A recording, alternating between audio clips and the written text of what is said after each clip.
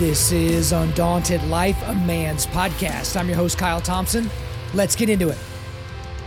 Welcome back to The Forging Table. The mission of Undaunted Life is equipping men to push back darkness with content that forges spiritual, mental, and physical resilience. At The Forging Table, you'll see a group of regular guys forging spiritual resilience by digging into God's Word, and we're welcoming all of you to come along on that journey with us. That's the Winkler. This is the Horn.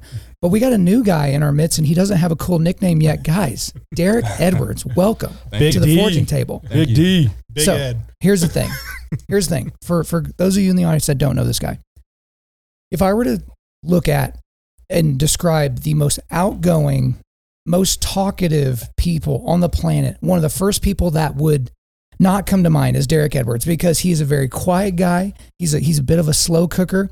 But the thing about Derek, and I'm going to speak about him to his face and make it awkward for him, he was basically the first guy whenever I was looking for kind of an inner circle for Undaunted Life, like before Forging Table was even an idea. Yeah.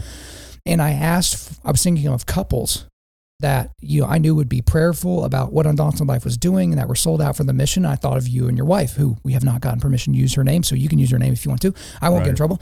So that's like a really cool thing that you've literally been there from the beginning. But when we came up with the Forging Table idea, I was like, okay, who can we get on that's going to like really talk and make these big, bold points? And you and I spoke, and it's like, that's not really your wheelhouse. You kind of like being behind the scenes. But then as we've gotten the Forging Table going and as we've been doing stuff like that, I was like, I really think that you would do well on this. And I think it would be good for you, good for the table. And so I welcomed you to do this. You accepted and you're here. You're not going to be doing it all the time. But anyway, I just wanted to kind of like tee you up a little bit. Like, do you hate me for asking you to do this? Because now you're sitting here and having your face in a microphone, like, or is this going to be okay? I think we're going to make it. Okay. Yeah, I'm excited to be here. A little nervous, but yeah, it's going to be good. Well, you should be nervous, because if you make any mistakes, Joby is listening from Florida as we speak. And, we've got a sorry Joby, calendar, or not calendar, I guess counter would be a better word. Yeah. But when it's anybody's first time on the Forging Table, they have to answer 3 questions. Now, I always forget my own questions, but let's see. How did you become a Christian? So quick description of that. How do you like to study the Bible? And then how does your brain work? And so you have like 2 minutes to answer all 3 of those questions, and you can't forget any questions. So ready to go. Yeah, so I came to Christian when I was 5. We were in Broken Arrow, Oklahoma at the time. I remember coming home from church one Sunday and just talking to Dad. And he's, asking me all the questions, but yes, that's what I believe. I want to do it. And then, just there in the bedroom, I remember jumping on the bed like, yeah, let's do it. So 5 years old, I think that's when, the conversion was actually 5, long process from there, but still working on it, obviously. That's when I became a Christian. How do I study the Bible? I like to listen to the Bible more than anything, real audio and visual. So when I read, I get distracted. I have to go back and read several times. So I can listen and read at the same time. That seems to be the best for me. Is there a particular audio you like, or reader or whatever? Okay. No. James Earl Jones. Johnny Cash. Yeah. Like, there are options around this table. Maybe Paul Washer. He puts me to sleep. Paul Washer put me to sleep. Yeah. Bible. Yeah. So those are kind of I like to read and study the Bible, and then obviously just digging into some of my favorite guys that are preaching and stuff like that. So. Okay. And so how did your brain work? Slow, really slow for the most part. I like to, like we said, if you ask me a question, I'm probably not going to give an answer right away. Right. I like to this day, you've never answered any of my questions. I've asked you questions for years, and I still am waiting on answers. Hey, I'm here. Well, so. but wait a second. The interesting thing about it is you're a pilot. Like, that's your profession. So the slow, I don't know anything about flying, but except for I don't want to crash in an airplane crash. So that's where I get all my fast processing. Okay. Is when we're flying. All right. And then a lot of that's scripted. It's the same thing or same process for the most part. And as long as we don't get any red flashing lights, it's kind of goes the way it's supposed to go. When you do get a red flashing light, that's when you got to think a little quicker. So how often do you get red flashing lights? Not very often. Okay. I was going to say, is there like a cool almost died story? No. Okay, could you make one up We real got quick? struck by lightning the other day, or a few months ago, so that was kind of cool. You got struck by lightning? Yeah, we did. The plane? The plane, yeah, I guess I did not.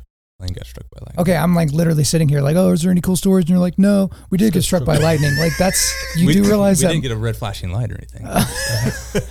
But you got struck by lightning. Like Thor hit you. Like what exactly? Okay. Did you get any special powers? No, I was hoping special powers would come, but no. Decision making. Unfortunately. Quick decision making. How to get struck by lightning.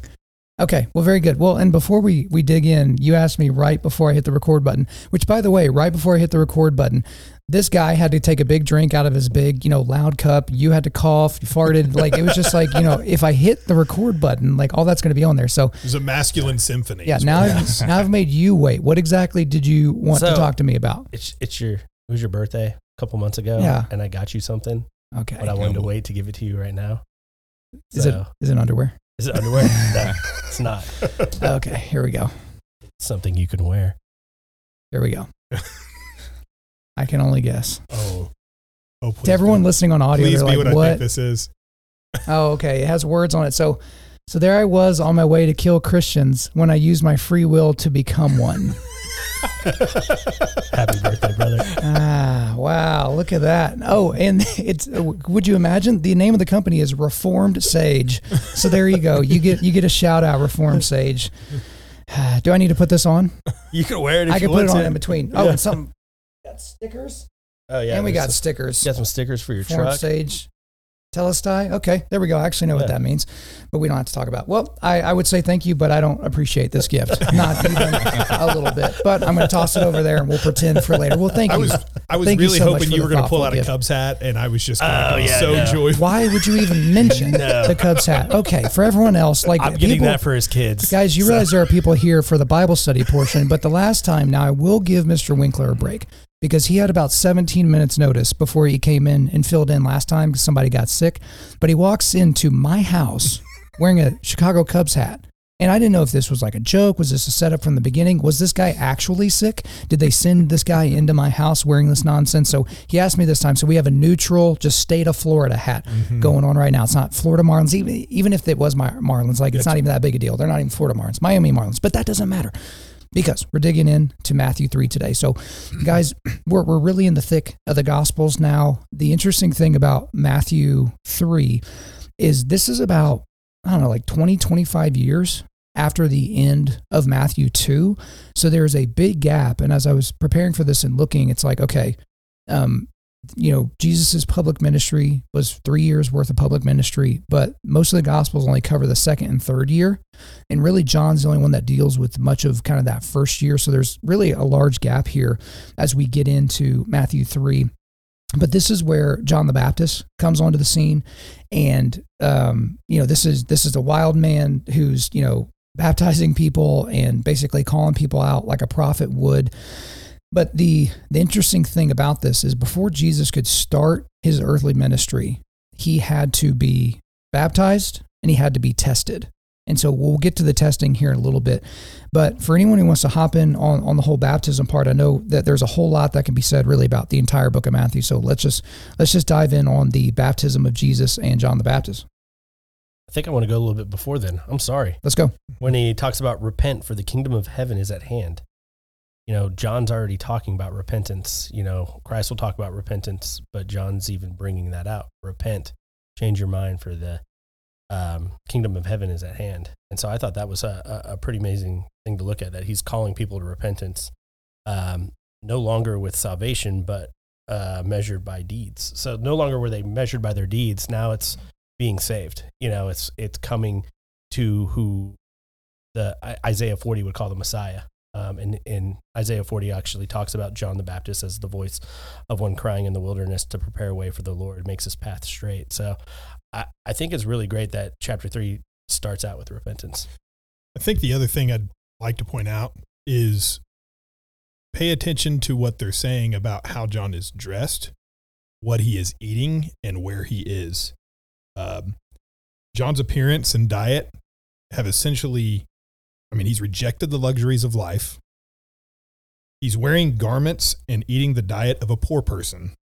And John he's exemplifying the idea of, I am clearing the way to make the path straight for the Lord. He's removing these obstacles from his life that might get in the way of the kingdom of heaven. And I think as I was reading through this, I was going, okay, well, taking inventory of my life, like what's in the way? What's in the way of the Lord coming to me and making sure that that path is straight so that I can follow him? Well, let's actually back up a little bit. So this will be to both of y'all's points. And so Derek, you started going to church early on. I guess for me, I didn't really even hear the word repentance until I was like a teenager. And so I thought repentance meant saying sorry really forcefully. Like I'm not just sorry.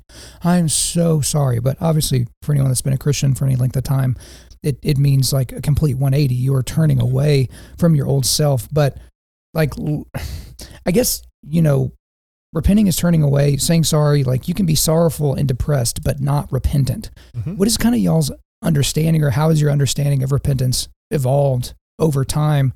Because even to this day, when I'm like, oh man, I need to repent of that, I'm thinking in terms of saying sorry. And so I'm still kind of working on it. I see where you're coming from with that. I kind of mix repentance with conviction.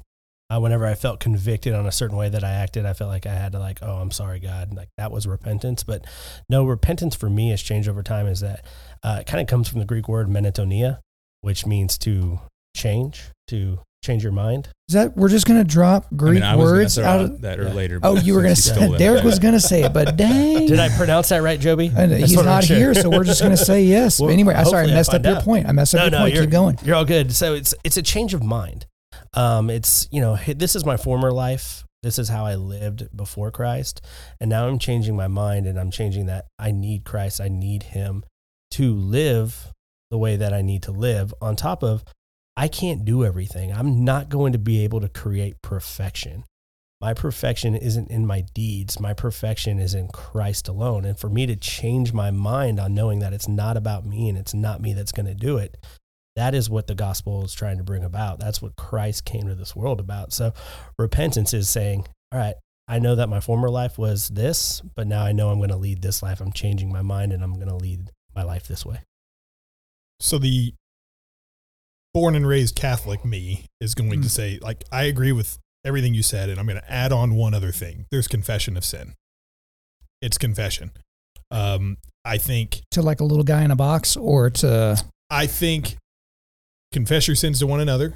It's biblical. I think not necessarily to the guy in the box, but the accountability group that you might have, you should be confessing to one another. You should be confessing that sin to God. He already knows about it. You might as well give it to him. But the idea that I've always looked at confessing sin as something that if you truly want to abandon that sin and turn away from it, confess it. Tell someone about it. Yep. Though A, they will help you hold accountable, but B, it's a very, very humbling experience to confess something that you go, hey, I am a Christian. This is what I believe, and I broke God's will for me. I did not follow Christ in this moment. That accountability and that humility, I think, is extremely helpful if you are truly going to be repentant and follow Christ. I agree with you, but I think if we go about that way, it kind of comes to a legalistic type of atmosphere. I think as a true Christian, for me, when I repent, I need to repent to brothers that I've, from that conviction. But if we're talking about, I'm talking to somebody who's a new Christian and I say repent and believe, I want them to repent from their past and what that oldness was, and then believe, and then future repentance. I wouldn't really call it repentance. I would call it more of a, what do I want to call it? There's a word that I use, sanctification. Mm-hmm. I would say me going to a brother because, hey, Kyle, I need to talk to you. I spanked my kid too hard, or I yelled at my wife. I've sinned in this certain way. That's more of a sanctification, even though I'm repenting through that action. Mm-hmm. But I think repentance is a good thing, and to talk about your sins when you're coming to Christ and saying, hey, I'm changing my mind on how I live my life. I live my life this way. I was into pornography. I was, I treated my wife horribly. I was an alcoholic. I objectified women. Those are things that I want to point out that I'm going to repent of because God has changed me and I'm taking a 180.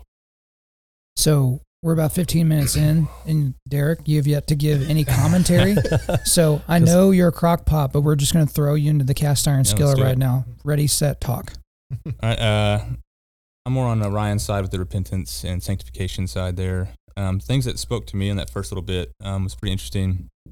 John the Baptist, later in Matthew, is described as being the greatest man that ever lived, which I never really understood that, I guess. But I think it's pretty cool that John the Baptist, who Jesus says is the greatest man that ever lived, is the one being the herald to tell that the king is coming, repent. So I just thought that was pretty cool. John the Baptist, Christ herald, and then I had another point and I already forgot it. That's okay. We'll hop in because this is how it works. But okay, so all of y'all are bringing up something, and I can't get this out of my brain, and so I just want to discuss it with you because it really bothered me this morning in our little Sunday school class, and it's because our Sunday school has been around for years, and we have couples that have been in there from the beginning. For how long has our new Sunday school been around? 3-4 years, maybe longer. Probably four. I've been in it 3. Right? So you've been in it 3. So let's just say 4 years. I'm the newest. And so we do prayer requests at our tables where you can kind of say, what you need prayer for, like, hey, I'm about to have surgery, or hey, my family member has cancer, whatever you want to put down. And there's praises as well. And that's all typed up and, emailed out to everybody. And so for the fervent or even, mediocre prayers in the group, that's really helpful. But I had this thought when I was in there this morning that we never get any real prayer requests for us that are relational. So like before my surgery, it was like, hey, I'm about to have my throat cut and a bunch of crap thrown in there and I could lose my career. So yeah, everyone was down to pray for that. But I've yet to see somebody write down on that prayer request, I've sinned against my spouse. So I'm taking it the confession way. I've sinned against my spouse, or my spouse and I are at each other's throats right now, and like our marriage is on the rocks. And it hit me like a ton of bricks this morning where I was like, there's a couple that could not just leave this group. They could lose their marriage and no one in this freaking room would know about it. And part of it is because typically when a marriage falls apart, there's sin that needs to be confessed that has gone unconfessed, whether it's of sexual nature or an emotional nature or financial nature, there's something there. But I was just like, that we didn't have and I'm not just picking on my group, like this, you could go to any Sunday school in America and have it be that way, where we're so put together when we walk in the door and our kids look like they're not insane and we look like we love each other. But then we walk into that room and it's just fake, because unless we are in that one Sunday school in America that has 25 couples that are all crushing it, like just super duper in love romantically, all the different agapes, like every kind of love there is. And so I wonder if this confession part, I know we're kind of getting out of Matthew 3. I do want to come back, but I just want to kind of bring that up as like just kind of a real moment and like almost a wake up call for everybody, to where it's like, if you confess your sins to one another, that would be the people that are like in that Sunday school type of environment. And like, anyway, I don't even have a point. I don't even have a question there, aside from like just bringing that to everyone's attention, including ours here at the table. I was going to say, I think to me, those signs of repentance, it's confession of sin, it's prayers of remorse, and it's abandonment of the sin. But I put confession of sin first. I mean, how can I actually turn away from it if I'm not even willing to confess it? And there's so many sins that we commit, not just with our spouse, but also just so many like what Jerry Bridges call them respectable sins. Those things that we got so comfortable doing over time. I'm a sinful overeater. I eat way too much food. That is a sin. I'm gorging myself. That is sinful. How often have I confessed that? How often am I actually taking accountability for that? But to that point, I think if I'm ever going to actually have a true heart change and turn away from things, I need to confess those sins. And they need to be, my wife hears my sins, my accountability group hears my sins. And the only reason that I would not want to do that, to me, is just I'm sinning one more time because I've got pride in the way of actually confessing that sin. Pride is always the thing that sets us towards that trajectory.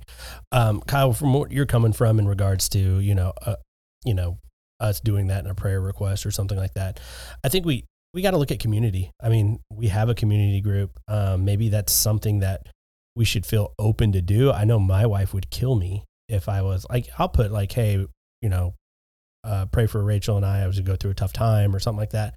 But there's people in our group, you're one of them, that I would come to if I'm having a really tough time. And like, I would have a community of guys that I trust that I would get around and talk to rather than going talking to a therapist first.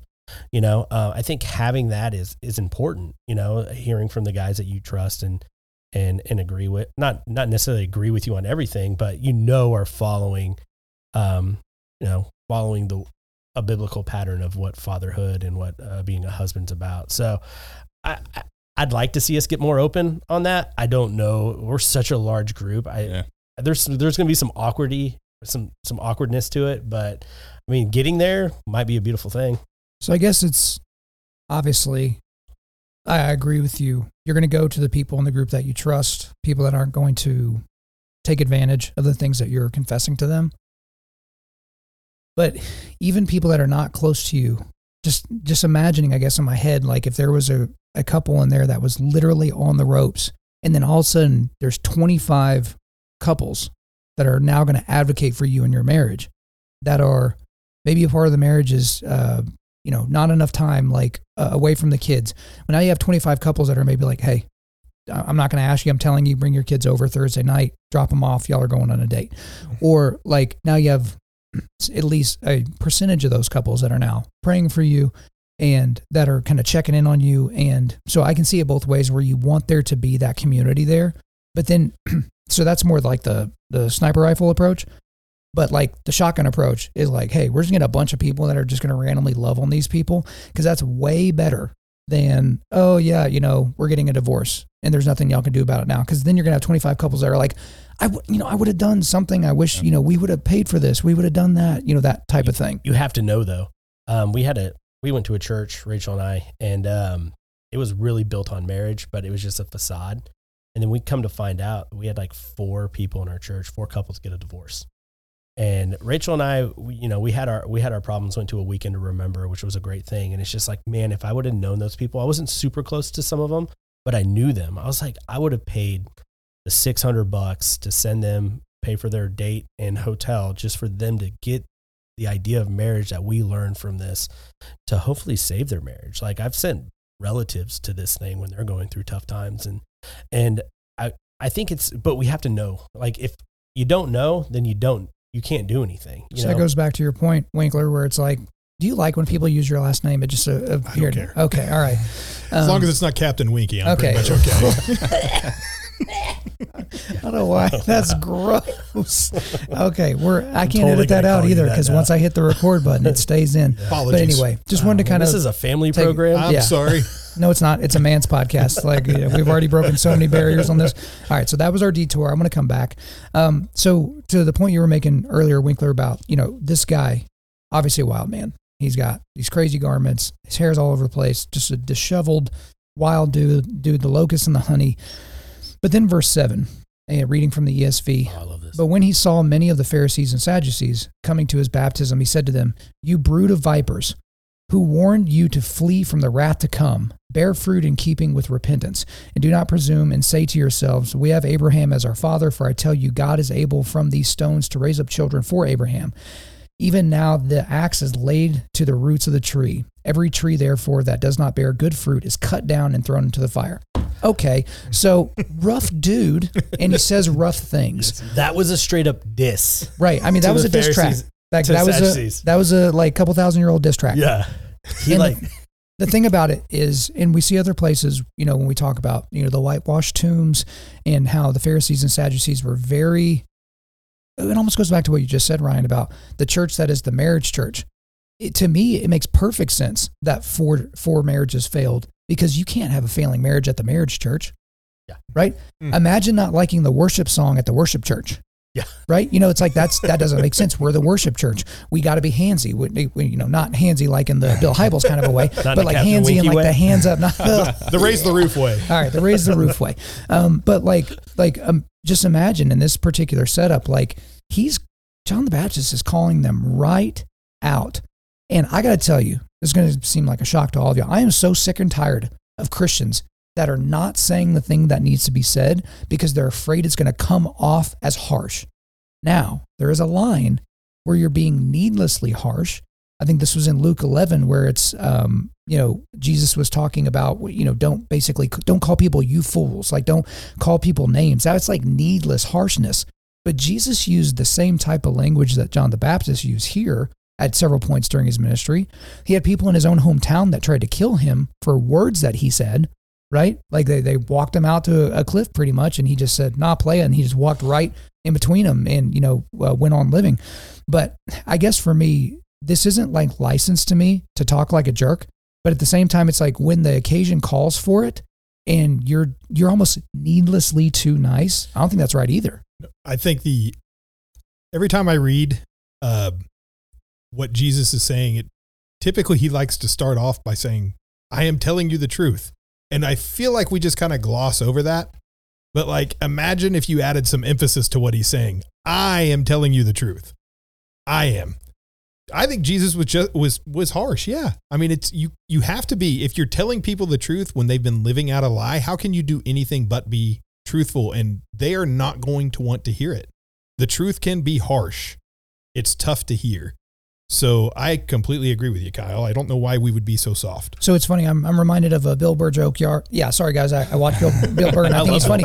And he was talking about, I won't say the joke, but he was talking about how if something is read monotone, it's not going to seem the same as it happened in real life. So imagine if, because when we read the Bible, we're like, you brood of vipers, who warned you to flee from the wrath to come, bear fruit in keeping with repentance. Like, that's not how he said it, right? And the first time that kind of blew up for me was reading A Beautiful Outlaw by John Eldredge, because he was trying to bring out the personality of Jesus. Because like we read the scriptures and we just read it like Jesus was, this holy robot. And it's like, no, like, again, imagine the tone you would have to use for somebody to want to, they hate you so much, not just because of the contents of your words, but how you said them. I think that's important to keep in mind. Just to make you talk, Derek, I'm going to make you read verses 11 and 12. So ready, set, talk again. All right, 11. I baptize you with water from repentance, but he who is coming after me is mightier than I, whose sandals I am not worthy to carry. He will baptize you with Holy Spirit and fire. His winnowing fork is in his hands, and he will clear his threshing floor and gather his wheat into the barn. But the chaff he will burn with unquenchable fire. I'm from the ESV. Yeah. So ESV. Is everybody ESV right now? Okay. ESV and NASB. All right. That's how I roll. Overachiever. So again, even as you read it, if I had read it out loud, if Winkler had read it, if Ryan had read it, we would all read it that same way. I would have read it that way. Okay. Get out of here. Like, you almost made me throw the Bible. Come on, Ryan. But like the level of fire that he probably said that with is fairly substantive. But the one thing I want to point out before we get to the actual baptism of Jesus is John the Baptist, wild man, unkempt, saying these crazy things, very humble as well. Because we can see that when he's talking about the one that is to come, who will be Jesus, whose sandals I am not worthy to carry. And I don't get the sense that that's very false humility, because everybody knows that guy that is desperately trying to seem humble, but isn't. Like, he's the type of guy that will say something like, yeah, I'm like the most humble person I know. Like, that's the thing. They will like constantly be patting themselves on the back when it comes to their own humility. But even in the middle of dropping this gauntlet, this diss track, like, he is so humble because he knows, you get the sense he knows he's important. He knows he's the trailblazer, but he knows the person that's coming after him. Like, dude, people aren't even going to remember my name because I can't even carry this dude's sandals. He believes what he's saying. He believes what he believes, This isn't like, hey, I'm just going to talk about this, like, I kind of think this is going to happen. No, he actually believes. That's why he says it with fervor and fire. I think it's great when you look at this as it is a straight up diss track to the Pharisees and Sadducees, because when he says flee from the wrath to come, like, they thought in their minds that only non-Jews were going to take on the wrath of God. Right. So all Jews weren't going to take on wrath.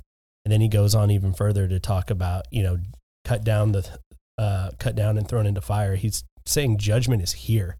Judgment is coming, and that judgment is coming through Christ, and which he goes into about baptism. So there's three types of baptism. There's water, which is repentance and purification and cleansing.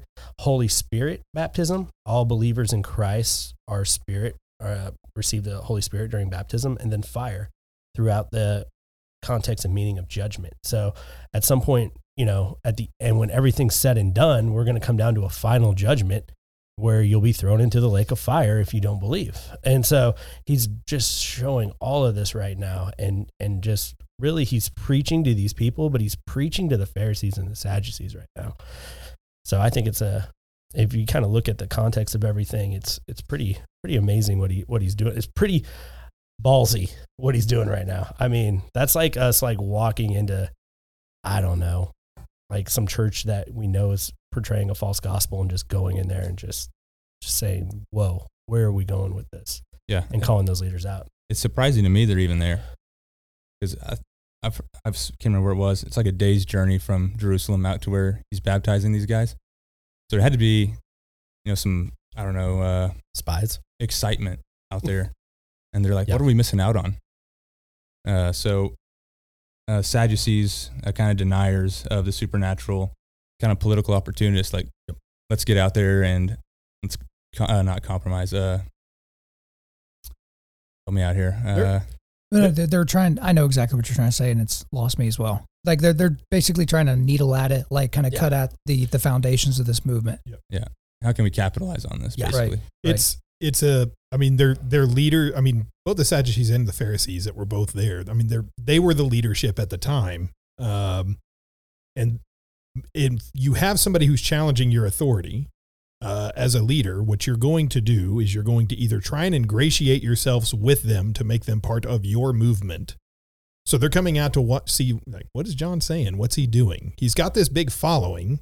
How can we make sure that these followers don't go with him, or can we incorporate him into our message, or can we find fault in this prophetic figure and, as you said, needle at him, tear it apart, say this is heresy, and then essentially separate the crowd from him? Well, you can use them either way, because you can either use them as a something to attack, or if you could use him like, as you were kind of saying, like maybe he's good at getting crowds and you suck at getting crowds. So let's use Jesus. He's going to get more crowds so we can serve our purposes. Mm-hmm. And so either way, because you have to get the sense that, because it's kind of weird if we think about it. Why? Because again, all it says is that, but when he saw many of the Pharisees and Sadducees coming to his baptism, that's all we get in terms of a setup. And then he screams, "You brood of vipers." Yeah. It's like, dang, John, like chill out. What is wrong with you? It's because he knows they're coming with false pretenses. Right. So you have to know that he knew that was coming, and he's just like, nah, you're not going to do that here. I even like the fact that he calls them vipers. I mean, an animal that is known for a subtle approach, and then it's going to attack hard. But also, I mean, draws back to the original serpent. Yeah. Right. Yeah. I mean, I love that. They're filling lies. I mean, if we look at the Pharisees during this time, I mean, they're adding to the law. They're making it more unattainable than it already is. But then they're acting like they're attaining it, So he just calls them out on every level. But you talked about the humility of John when he talks about, I'm not even able to hold this guy's sandals. Well, and he keeps the humility going. So Winkler, if you can actually read 13 through 17, that wraps up Matthew 3. Sure. Then Jesus came from Galilee to the Jordan to John to be baptized by him. John would have prevented him, saying, "I need to be baptized by you, and do you come to me?" But Jesus answered him, "Let it be so now, for thus it is fitting for us to fulfill all righteousness." Then he consented. And when Jesus was baptized, immediately he went up from the water, and behold, the heavens were opened to him, and he saw the Spirit of God descending like a dove and coming to rest on him. And behold, a voice from heaven said, "This is my beloved Son, with whom I am well pleased." So Ryan, just continue your point here, because we have back in verse 11 the humility that he's not worthy to carry his sandals, but then we get verse 14 where he's basically telling Jesus, like, look, man, like this is really awkward. I'm almost like, dude, I'm not doing this. Yeah. Like, I'm not going to baptize you. What are you talking about? Well, he's humbling himself for one. Like, what? You should be baptizing me. I should. Have y'all ever had a moment like that where somebody like asks you to do something and you're like, no, like I was like thinking through this, because I was trying, again, the Bible's not about us, but I was just trying to think in my own life, like, when have I humbled myself before someone, but it was so awkward because it was so clear that the roles needed to be reversed. I couldn't like think of one, but it's just almost like, look, man, you need to be the one doing this. Like this doesn't make any sense. I wish I could think of something like that. Anybody at the table? There's 4 of us. Literally every time I'm asked to be on the podcast. Hey, there we He's go. a very humble guy. Were you going to say the same thing? Yeah. I mean, part of the training we went through, I got to follow some like guys that Top Gun instructors and stuff like that. And you go through and they're like, all right, I'm the student today. And they're playing this dumb, like little student. And you're trying to like present yourself. And you're like, I'm the dumb student. This sucks. Yeah. You're trying to present yourself as like confident. And this guy, you know, this guy over here has like done everything. And he's like awesome at everything you're trying to teach him to do. So it's super awkward and it's super uncomfortable because you're like, I'm not doing this right. I know this guy knows what he's doing. But so what did you learn from that experience though? Because that's a great example. I mean, most of those guys are super humble to begin with. That's how they got where they are. And he's there. He wants to teach me basically. So I guess I'm trying to learn humility from those guys that, I don't know the words to say that I know either. I'm trying to absorb that humility to where it's like actually literally yours. Yeah, you don't realize you're actually in a class for humility at that point. Right. Well, so I guess I even thought of one, like, because I've been asked to do like some jujitsu teaching when there are higher belts in the room. And it's like, no, I'm not doing that. And they're just like, yeah, you are. Like, let's see how you do it. And yeah, you're nervous because you're like, if I say something dumb, they're not going to call me out in front of everybody because that would be embarrassing. But you almost want them to. But then it's like you elevate yourself to a new level naturally because of who's watching, right? So if you're teaching a kid's class in jiu-jitsu, it's like, dude, you could use made up words and like tell them all the wrong things. They're dumb. They're kids. Like, it doesn't matter.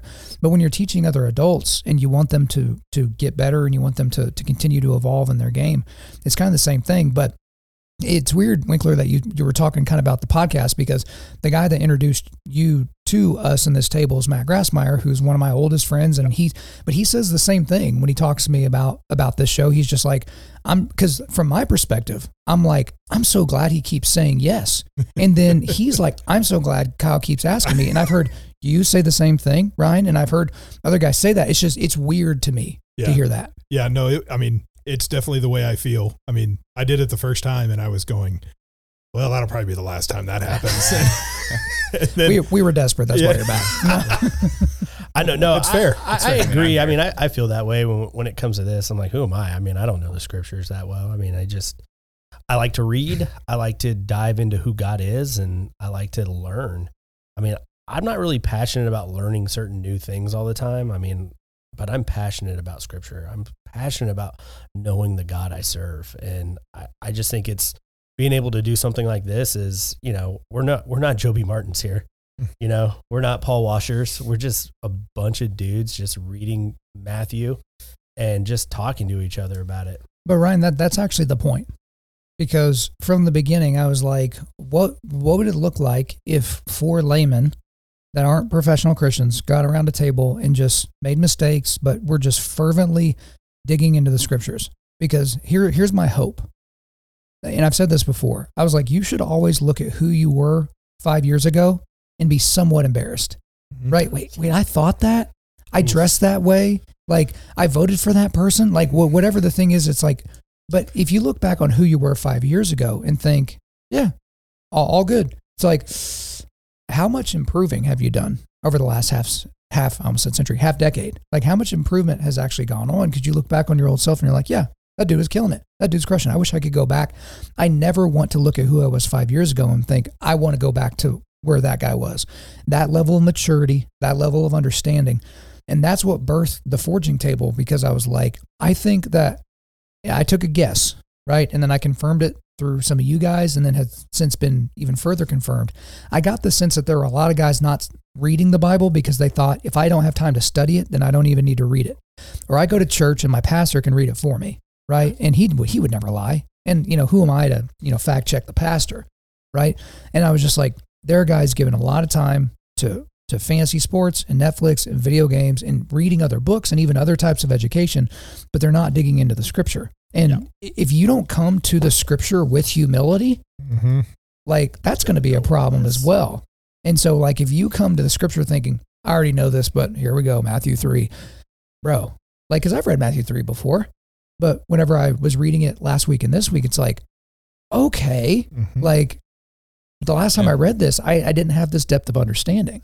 Well, I mean, it's the same thing. I go and my thing when I'm trying to do this is I'll read it first, make the notes I want to make, and then I'll go back and look at the commentary, you know, of people that I trust to be like, am I on the right track? Is the Holy Spirit, you know, I'm not trying to fact check the Holy Spirit, but I just want to make sure I'm not putting my own, you know, eisegetical view into what the scripture is. And you said something about who am I to fact check the pastor? Fact check your pastor. Right. Like, I will tell you that. Don't unlovingly do it and try to be on them all the time. But in today's modern age of church, you should know what the Bible says. You should be able to read it. So you not only are you fact checking your pastor, but you know what's being said is the right biblical thing. And that's actually a favor to your pastor. Yeah. Because if your pastor knows that there are men, I'm specifically speaking to the men now, that are reading the scripture along with him and, you know, trying to exposit it and exegete it, and they're digging in, that's going to make sure that you keep your standards high as well, because they're like, these guys are going to check me if I've done something wrong. I remember for me, and I know I've talked about Life Church and Craig Rochelle in here a lot. I remember the first time when I thought that then the kind of the foundations of my, you know, membership there, even though they don't have membership, began to crumble, is because Craig said something in church and I was like, wait, that's not what that means. Like it was one of those things for a guy that wasn't really studying the Bible. He said something that was so egregiously wrong that I was like, wait a minute. And then I just started thinking, like, what else in that sermon was wrong? Was just kind of made up for the sake of his TED Talk, you know? And then it was like, what about the last year? What about the last 10 years that I've been here?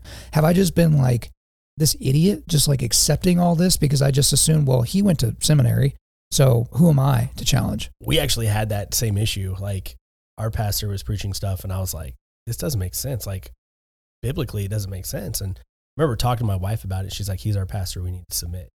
And I'm like, well, once you say that to me, I'm like, what? I don't submit to nobody but God, you know? And so I started to throw your wife under the bus in front of the entire audience. She'll. Does she listen to this show? This isn't our testimony. No, she doesn't listen to the show.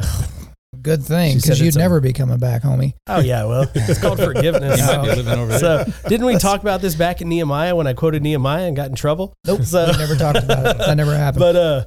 But I mean, we had to start looking at scripture, and she agreed, you know, like, oh, I see where you're coming from.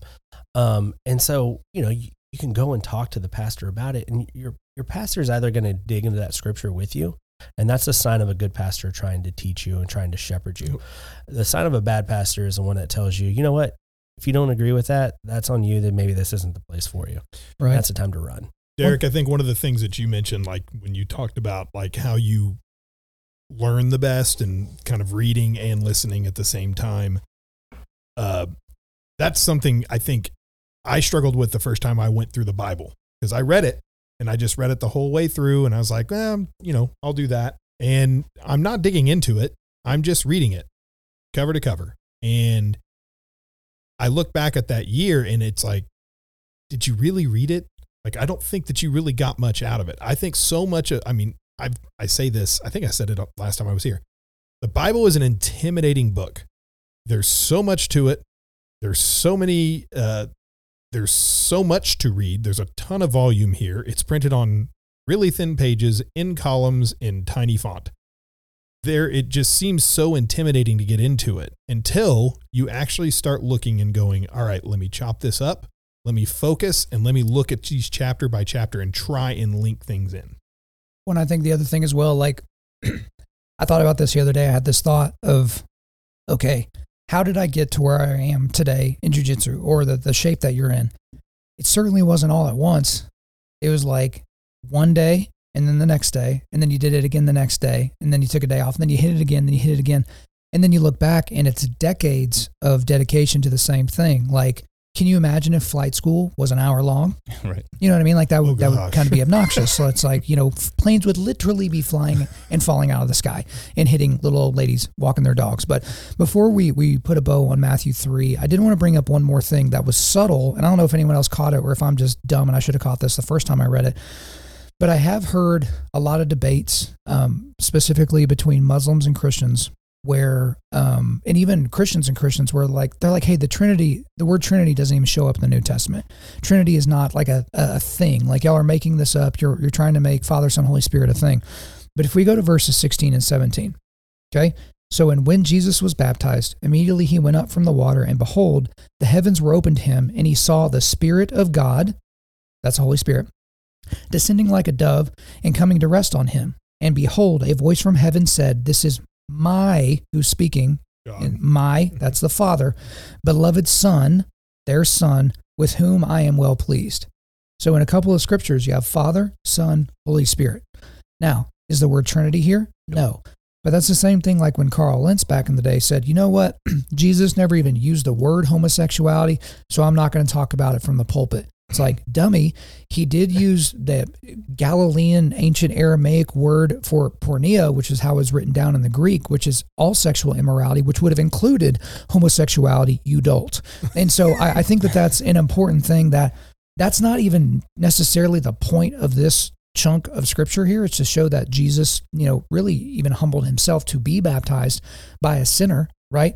But I mean, even right there, you have the Trinity, which I thought was important. I 100% agree. I mean, if you look at it, if we go back to John and John baptizing him and him being humbled enough to ask, John to baptize him, John doesn't want to do it. Why? Because he knows he's sinless. He doesn't need to be baptized. He doesn't need to repent. He is who we need to repent to. And so I agree 100% that has to do with the Trinity. I mean, you have Christ, the sinless sacrifice right there, and then you have the dove, which is the Holy Spirit, and then you have God actually speaking to the people there at that time. It's totally the Trinity. You don't need to call it anything but the Trinity. Well, and the dove it's a callback to Noah. Yep. I mean, it's a callback to Noah. You're going, okay, Holy Spirit's descending on him like a dove that signified the end of God's judgment at the end of Noah. Yep. I love it. Sorry. Just had to link that up. I was like, that's just beautiful. You know what's interesting about that? This, I don't want to go on too much of a tangent here at the very, very end, but Satan is obviously the father of lies, and he's the great deceiver. And we'll see that certainly when we get into Matthew 4. But I never noticed this until recently. But do y'all know how many colors there are in the rainbow? Like 7. 7. Roy G. Biv. So red, orange, yellow, blue, indigo, violet. Wait, I left out B. Green. Oh, so Roy G. Biv. Anyway, you got it. Yep. So do you know how many stripes there are on the pride flag? 6. 6. But when you look at the pride flag, it looks like a normal rainbow, but it's not. There are 6 colors instead of 7.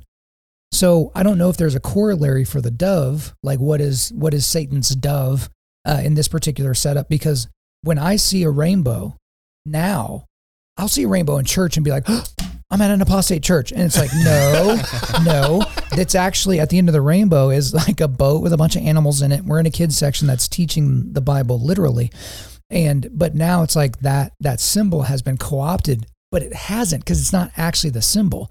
And so you have to think about, like, in our everyday life, like, what is that dove that, Satan is potentially using? Because the dove should symbolize part of the promise, from Noah.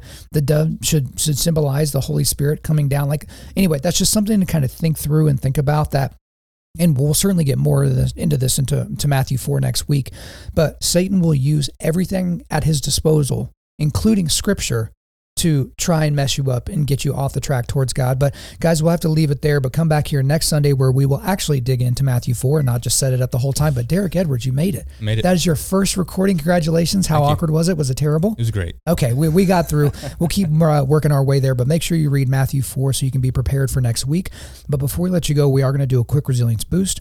At Undaunted Life, our mission is equipping men to push back darkness with content that forges spiritual, mental, and physical resilience. Going to mess up my own outro, but the only link we've got for you today is a link to our donation page. Guys, the only way that we're going to be able to pull off what we need to pull off in order to equip men around the globe to push back darkness is because we have donors. And Derek, I think that you were the very, very first monthly donor to sign up for Undaunted Life, and we're so thankful for that, but we need more guys just like you because we've got a lot of stuff in the hopper. Everything we do costs money. That's just the way the world goes. But if you want to help us equip men to push back darkness, please go to that link and hop on board.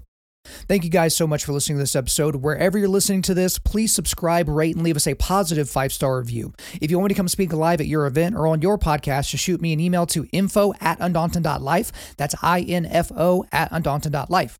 Follow us on Instagram and like us on Facebook, and check out our website for everything else, including how to donate to keep more content like this coming your way. Just go to www.undaunted.life. And also, we want to thank the band Holy Name for allowing us to use their music for our content. The music on this podcast is their song Perpetua, which is off their self-titled debut album on Face Down Records. The links are in the description. I'm your host, Kyle Thompson. Remember, keep pushing back darkness, keep forging spiritual, mental, and physical resilience, keep seeking the Lion of Judah.